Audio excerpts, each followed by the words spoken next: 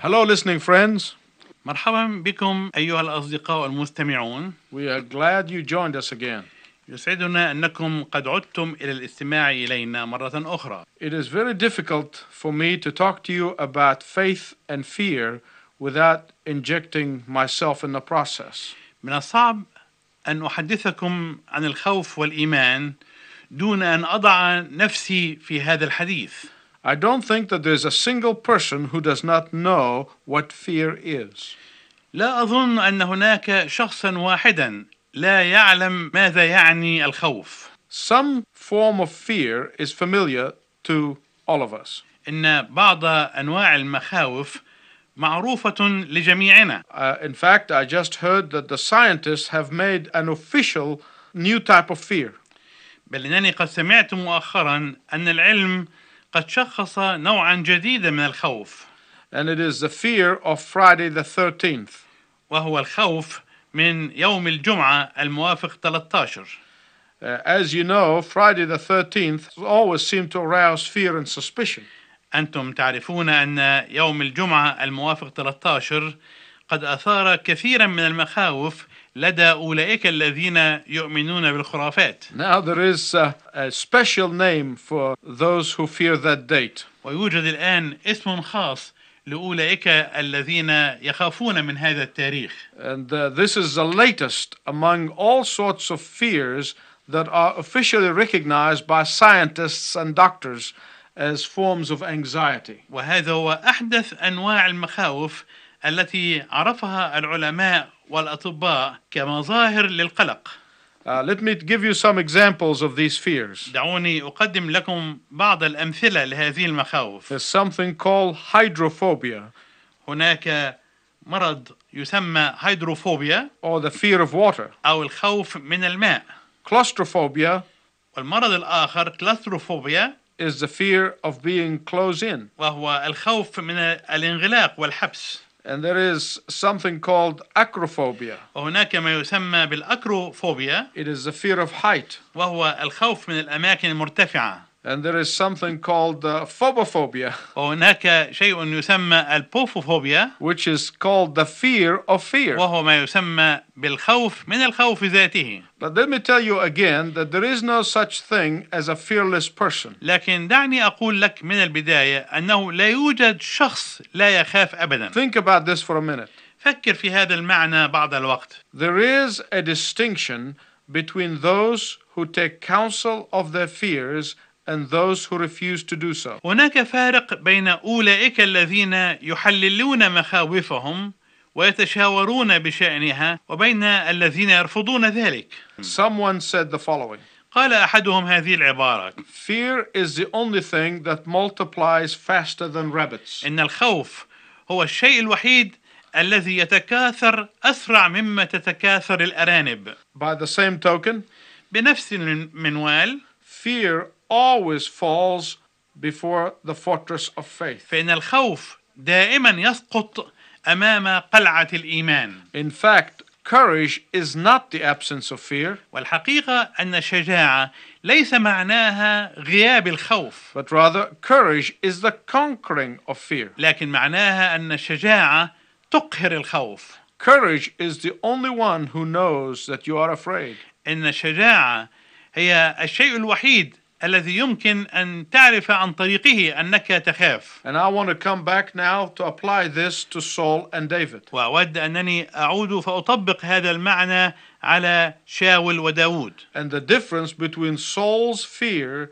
and David's courage. والفرق بين مخاوف شاول وشجاعة داود. And the difference is in the two different places where they have placed their faith. والفرق يكمن في المكانين المختلفين اللذين وضع كل منهما ثقته فيه. David put his faith and his trust in the living God.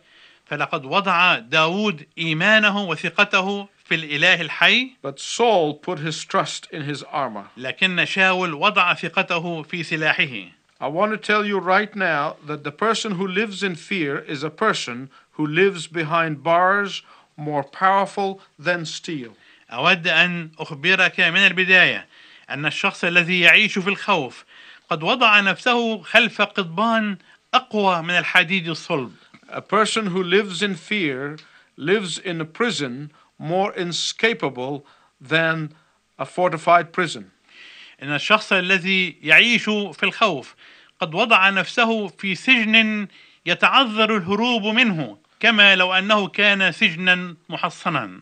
Fear destroys your abilities. إن الخوف يحطم قدراتك وإمكانياتك. Fear destroys your dreams. الخوف يحطم أحلامك. Fear destroys every potential you have for Christ Jesus. الخوف يحطم كل الإمكانيات التي لديك من أجل المسيح. Fear destroys your health. الخوف يحطم صحتك. Fear destroys your relationships. الخوف يحطم علاقاتك. It was both the mission and the message of the Lord Jesus Christ is to deliver us from the slavery of fear. لقد كانت خدمة يسوع وإرساليته أنه يحررنا من الخوف. The two words that the Lord Jesus Christ used the most were fear not. إن أكثر كلمتين استخدمهما الرب يسوع هما لا تخف. Fear not life. Why? لا تخف من الحياة. لماذا؟ I am the way, the truth, and the life. أنا هو الطريق والحق والحياة. Fear not death. Why? لا تخف من الموت. Because Jesus said, I am that lives and was dead, and behold, I am alive forevermore. لأن يسوع قال أنا هو الحي وكنت ميتا وها أنا حي إلى أبد الآبدين. Fear not the unknown. Why? لا تخف من المجهول. لماذا؟ Because Jesus said, I am the Alpha and the Omega, the beginning and the end. لأن يسوع قال أنا هو الألف والياء البداية والنهاية. Fear not evil. Why? لا تخف من الشر. لماذا؟ For thou art with me, thy rod and thy staff, they comfort me. لأنك أنت معي عصاك وعكازك هما يعزيانني. Fear not life's problem. Why? لا تخف من مشاكل الحياة. لماذا؟ Because God is our refuge and our strength and a very present help in trouble. لأن الله لنا ملجأ وقوة عونا في الضيقات وجد شديدا. Fear not what others can do. Why? لا تخف مما يستطيع الآخرون أن يفعلوه. لماذا؟ In God I have put my trust. I will not fear what flesh can do to me. What can man do to me? على الله توكلت فلا أخاف ماذا يصنعه بالبشر. I heard a story about a man who was always afraid of flying. سمعت قصة عن رجل كان دائما يخاف من الطيران. One day he got on a flight and he sat at the back of the airplane. ومرة ركب طائرة وجلس في مقعد خلفي. As the plane was going through some turbulence, this man just got more and more fearful. وعندما كانت الطائرة تجتاز بعض الاضطرابات كان ذلك الرجل خائفا جدا. He would not be calmed by anyone. لم يستطع أحد أن يهدئه. Finally, the pilot of the plane came way in the back to talk to him. وأخيرا جاء قائد الطائرة إليه في مقعده الخلفي وقال له. And the pilot said, "Are you a religious man?" قال له هل أنت رجل متدين؟ And the man replied, "Oh yes, I'm a Christian." أجاب الرجل قائلا نعم أنا مسيحي. So the pilot said, "Well, then you should know that you're not going to die until your time has come to die." فقال له الطيار إذن تعلم أنك لن تموت إلا عندما يحين وقت موتك. And the man said, أجاب الرجل قائلا "That's not what I'm afraid of. ليس هذا ما يخيفني. I'm afraid of whether your time to die has come." إن ما يخيفني هو هل جاء وقتك أنت لكي تموت أم لا. See how we can rationalize fear. وهكذا ترى كيف نستطيع أن نبرر الخوف. Now, if you are joining us for the first time tonight, إذا كنت أيها المستمع تنصت إلينا للمرة الأولى في هذا المساء، this is one message from a series entitled David, a Portrait of a Champion. فهذه الرسالة هي حلقة من سلسلة رسائل تصور شخصية داود كبطل. In the last message, you remember, ربما تذكر في الرسالة الماضية we left David around 16 years of age. تركنا داود وكان عمره حوالي 16. He was being anointed by Samuel to be the future king of Israel. وقد مسحه صموئيل لكي يكون الملك المستقبل لإسرائيل. And he was also invited to the royal palace as an artist in residence. وأيضا دعي إلى القصر الملكي باعتباره فنان يقيم في القصر. Whenever the chief of staff in the royal palace of Saul sees the king getting crazy, كلما كان رئيس الغلمان في قصر شاول يلاحظ أن شاول قد بغته روح رديء، he will get David to play the harp and Saul would soon be thused back to normal. فإنه كان يذهب إلى داود ويستدعيه ويعزف داود على العود، وإذا بشاول يهدأ. If you have your Bibles, I want you to turn to 1 Samuel chapter 17. إذا كان الكتاب المقدس معك أود أنك تراجع معي الأصحاح 17 من سفر صموئيل الأول. We will read verse 15. سنقرأ العدد 15. وأما داود فكان يذهب ويرجع من عند شاول ليرعى غنم أبيه في بيت لحم. In other words, he had two jobs. بعبارة أخرى كان داود يقوم بوظيفتين. When he was not performing for the king, he was taking care of his father's flock. عندما لم يكن يقوم بوظيفة الملك كان يرعى غنم أبيه. And David was doing these two jobs for 4 years. وظل داود يقوم بهاتين الخدمتين طيلة 4 أعوام. So now he's 21 years of age. والآن وقد بلغ عمره 21. And about that time, David sees that his community confronted with severe crisis. وفي ذلك الوقت رأى داود أن مجتمعه كان يواجه عدة أزمات شديدة. I want you to listen very, very carefully, please. أود أنك تنصت إلي جيدا.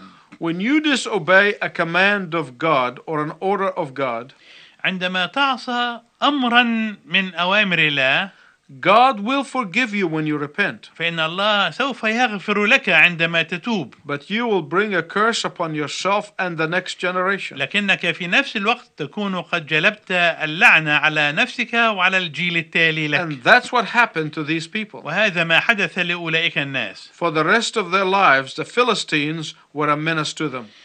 ظلوا بقية حياتهم وهم يعانون من إساءة الفلسطينيين لهم. You see, disobedience has a price. إن المعصية لها ثمن. And many times the price goes into the next generation. وفي مرات كثيرة يظل الثمن مدفوعا لأجيال تالية. Back to David at the age of 21. نعود إلى داود وعمره 21. The Philistines had a national hero by the name of Goliath. كان الفلسطينيون لهم بطل قومي اسمه جوليات. I just want to give you an idea of the size of this man. أود أن أعطيكم فكرة عن حجم هذا الرجل. He was about 2.5 meters tall. كان طوله حوالي 2.5 متر. And what I'm going to tell you now is not in the scripture. ما سوف أقوله الآن ليس مكتوبا في الكتاب المقدس. I want to let you use your imagination a little bit. أود أنك تستخدم معي خيالك وتصورك. When Goliath attended high school, عندما كان جوليات يدرس في المدرسة العليا he probably won every trophy in sports. ربما كان يكسب كل الميداليات في الرياضة. Being 2.5 meter tall and weighing about 170 kilos, باعتباره كان طوله يبلغ 2.5 متر ووزن ما يحمله يزن حوالي 350 رطلا. he is bigger than all the big American basketball stars. فهو أكبر من كل النجوم الأمريكيين في اللعب. After high school, وبعد المدرسة العليا he probably won a scholarship to Ashdod University. ربما منح منحة دراسية للدراسة في جامعة أشدود. And he won every year. وكان في كل عام يربح ويكسب. Can you imagine Goliath playing basketball? هل تتصور جوليات وهو يلعب كرة السلة؟ He literally doesn't have to jump to reach the basket. لم يكن في الحقيقة يحتاج أن يقفز لكي يصل إلى السلة. And during the off season, he probably, while all the athletes were resting, Goliath was playing football. وربما في الأوقات الأخرى كان جوليات يلعب كرة القدم. Well, after college, Goliath probably was drafted into the army. وربما بعد انتهاء دراسته في الكلية وقعت عليه القرعة العسكرية. And then when he was drafted in the military, he became a military hero. وعندما وقعت عليه القرعة العسكرية أصبح بطلا حربيا. His hometown of Gath was about 12 miles or 20 kilometers away from the valley where the battle was taking place. وكانت بلدته الأصلية جت على بعد حوالي 12 ميل من الموقع الذي كانت تجري فيه المعركة. He probably would run home for lunch just for exercise. ربما كان يعدو نحو بيته لكي يتناول الغذاء لمجرد أنها رياضة. I just want to give you an idea of how strong this man was. أردت فقط أن أقدم لك فكرة عن كيف كان حجم القوة عند هذا الرجل. He was a great athlete and a great hero. كان رياضيا كبيرا وكان بطلا عظيما. In all seriousness now, I want you to focus on verses 5 and 6 of 1 Samuel 17. بكل جدية الآن أود أنك تركز معي على ما جاء في العددين الخامس والسادس من سفر صموئيل الأول الأصحاح 17. Let's read them to you. دعنا نقرأ هذين العددين. وعلى رأسه خوذة من نحاس، وكان لابسا درعا حرشفيا، ووزن الدرع 5000 شاقل نحاس، وجرموق نحاس على رجليه، ومزراق نحاس بين كتفيه. This is a description of the uniform. هذا وصف للزي الذي كان يرتديه جوليات. His coat of armor weighed over 50 kilos. كان لباسه الحربي يزن أكثر من 120 رطلا. On his legs, he wore greaves of bronze. وعلى رجليه جرموقا نحاس. In verse 7, في العدد السابع, the scripture said that the iron point of the spear shaft weighed 17 pounds. نقرأ أن قناة رمحه كانت تزن حوالي 17 رطلا. In verse 8, في العدد الثامن, that is a key verse. وهذا عدد مهم، This is what Goliath said. وهذا ما قاله جوليات. Verse 8. في العدد الثامن: لماذا تخرجون لتصطفوا للحرب؟ أما أنا الفلسطيني وأنتم عبيد لشاول؟ Can you think about this for a minute? هل تفكر في هذا المعنى لمدة دقيقة واحدة؟ Do you remember from the last broadcast that the people of Israel rejected the kingship of God and replaced God with Saul? هل تذكرون ما قلناه في الحلقة الماضية أن شعب إسرائيل رفضوا ملك الله عليهم واختاروا شاول ليكون ملكا عليهم؟ Their uniqueness as the people of God is no longer true. إن تميزهم أو تفردهم كشعب الله لم يعد بعد ذلك حقيقيا. Their representation of Jehovah has been replaced by the representation of a man. وبدلا من تمثيلهم ليهوه أصبحوا يمثلون إنسانا. They are now the army of Saul, not the army of the living God. لقد أصبحوا الآن جيش شاول وليسوا جيش الإله الحي. My dear friend, please listen carefully. أيها الصديق العزيز، أرجو أن تنصت إلي جيدا. Every time you find yourself in spiritual defeat, في كل مرة تجد نفسك في هزيمة روحية، it is because you have replaced the kingship of God over your life with something or someone else. السبب هو أنك استبدلت ملك الله عليك في حياتك بشيء آخر أو بشخص آخر. Every time you find yourself in a spiritual doldrums, في كل مرة تجد نفسك في فتور روحي أو ركود أو كآبة روحية، it is because you have replaced the lordship of Jesus Christ with something else or someone else. السبب هو أنك استبدلت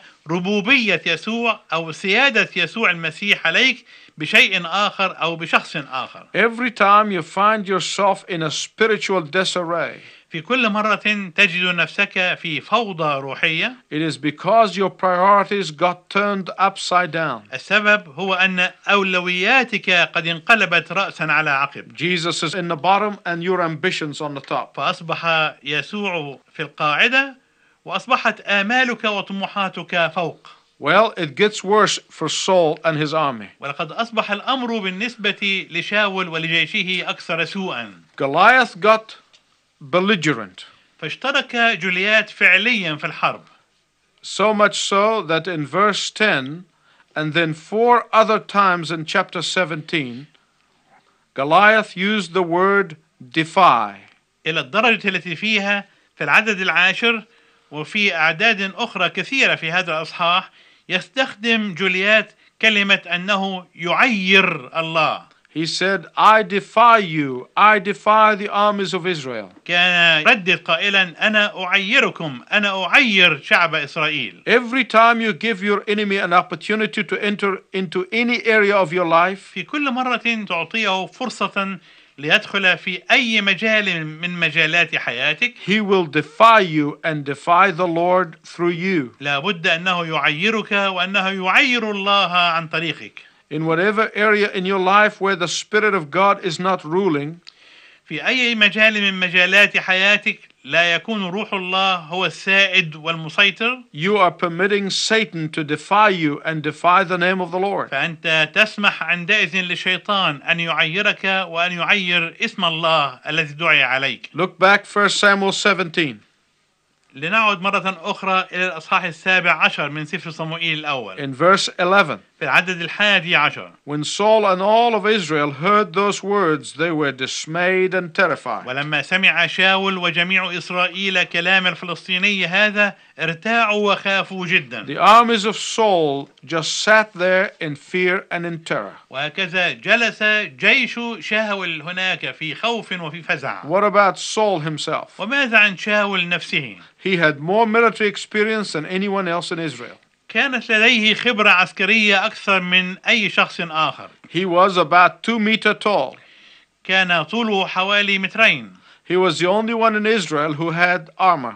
كان هو الشخص الوحيد في إسرائيل الذي كان له عدة حربية. He was the king. كان هو الملك. He was representing the living God among the people. كان يمثل الإله الحي وسط شعبه. Listen carefully. أرجو أن تنصت جيدا. All of that amounted to nothing when the Spirit of God has left him. كل هذه الأشياء لم يكن لها أدنى معنى عندما فارقه روح الله. All of these things mean nothing when you operate your life based on external circumstances. كل هذه الأشياء لا تعني شيئا إذا كنت تمارس حياتك على مجرد الظروف الخارجية. All of that means nothing if the Spirit of God is not prompting you and leading you as you walk with Him. كل هذه الأشياء لا تعني شيئا إذا لم يكن روح الله هو الذي يقودك وأنت تسير معه. All of that means nothing if you are constantly comparing yourself with others. كل هذه الأشياء لا تعني شيئا إذا كنت دائما تقارن نفسك بالآخرين. In fact, this is the first step for you to get into trouble. هذه الخطوة الأولى التي تدخلك في المشقة والمتاعب. Saul sat down and he began to calculate his assets and his liabilities. فجلس شاول وبدأ يحصي موجوداته وإمكانياته. He began to compare himself with Goliath. وبدأ يحصي أيضا احتمالاته ويقارن نفسه بجوليات. And then he found that his liabilities are more than his assets. ثم اكتشف أن احتمالاته أكثر بكثير من موجوداته. He said, well, Goliath is 2.5 meters tall. I'm only 2 meters tall. قال إن جوليات طوله 3 أمتار وطولي أنا 2 متر فقط. Goliath had so much more armor than I have. جوليات لديه عدة حربية أكثر مما لدي. And every time Saul compares himself with Goliath, he sat back in fear and in terror and in defeat. في كل مرة كان شاول يقارن نفسه بجوليات كان يجلس خائفا فزعا مهزوما. Unfortunately, we must end this broadcast. لسوء حظنا ينبغي أن ننتهي من هذه الحلقة الآن. And we're going to leave Saul sitting in fear and defeat. سنترك شاول وهو جالس في إحساس بالخوف والهزيمة. But when we visit with you again, لكن عندما نلتقي معك مرة أخرى we will see how the true champion of God puts faith above fear. سوف نرى البطل الحقيقي لله كيف يستطيع أن يقهر إيمانه الخوف. David shows us how to become a winner, a champion after God's own heart. ويرينا داود كيف يمكن أن يكون الواحد منا فائزا وبطلا منتصرا حسب قلب الله. Until then, we pray for God's richest blessing upon you. إلى أن نلتقي معا مرة أخرى نطلب بركات الرب الكثيرة عليك. يا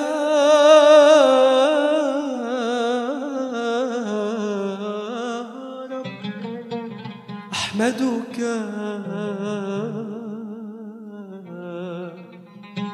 يا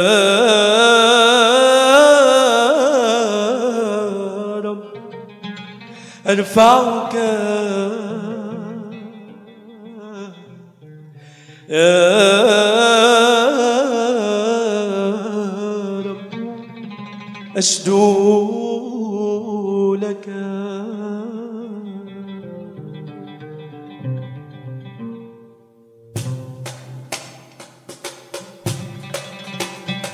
سألوذ بحضنك من جهلي من شهواتي، لن أخشى الموت فقد صرت أنت حياتي. سألوذ بحضنك من جهلي من شهواتي، لن أخشى الموت فقد صرت أنت حياتي. أدعوك تعالى ففي قلبي شوق غامر، وبقربك يولد في عمري عمر آخر. أدعوك تعالى ففي قلبي شوق غامر، وبقربك يولد في عمري عمر آخر. إلهي أنت أحمدك، أرفعك، أشدو لك. إلهي أنت أحمدك، أرفعك، أشدو لك.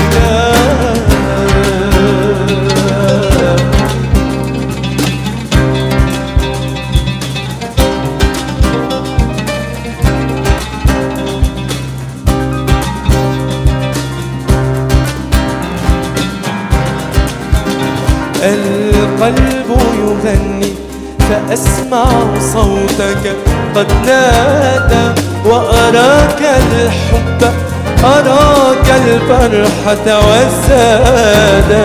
القلب يغني فأسمع صوتك قد نادى، وأراك الحب، أراك الفرحة والسادة. النفس تهيم بك شوقا، أنت مناها، وحياتي بقربك غالبة ما أباها. النفس تهيم، أنت مناها، وحياتي بقربك غالبة ما أباها. إلهي أنت أحمدك، أرفعك، أشدو لك. إلهي أنت أحمدك، أرفعك، أشدو لك.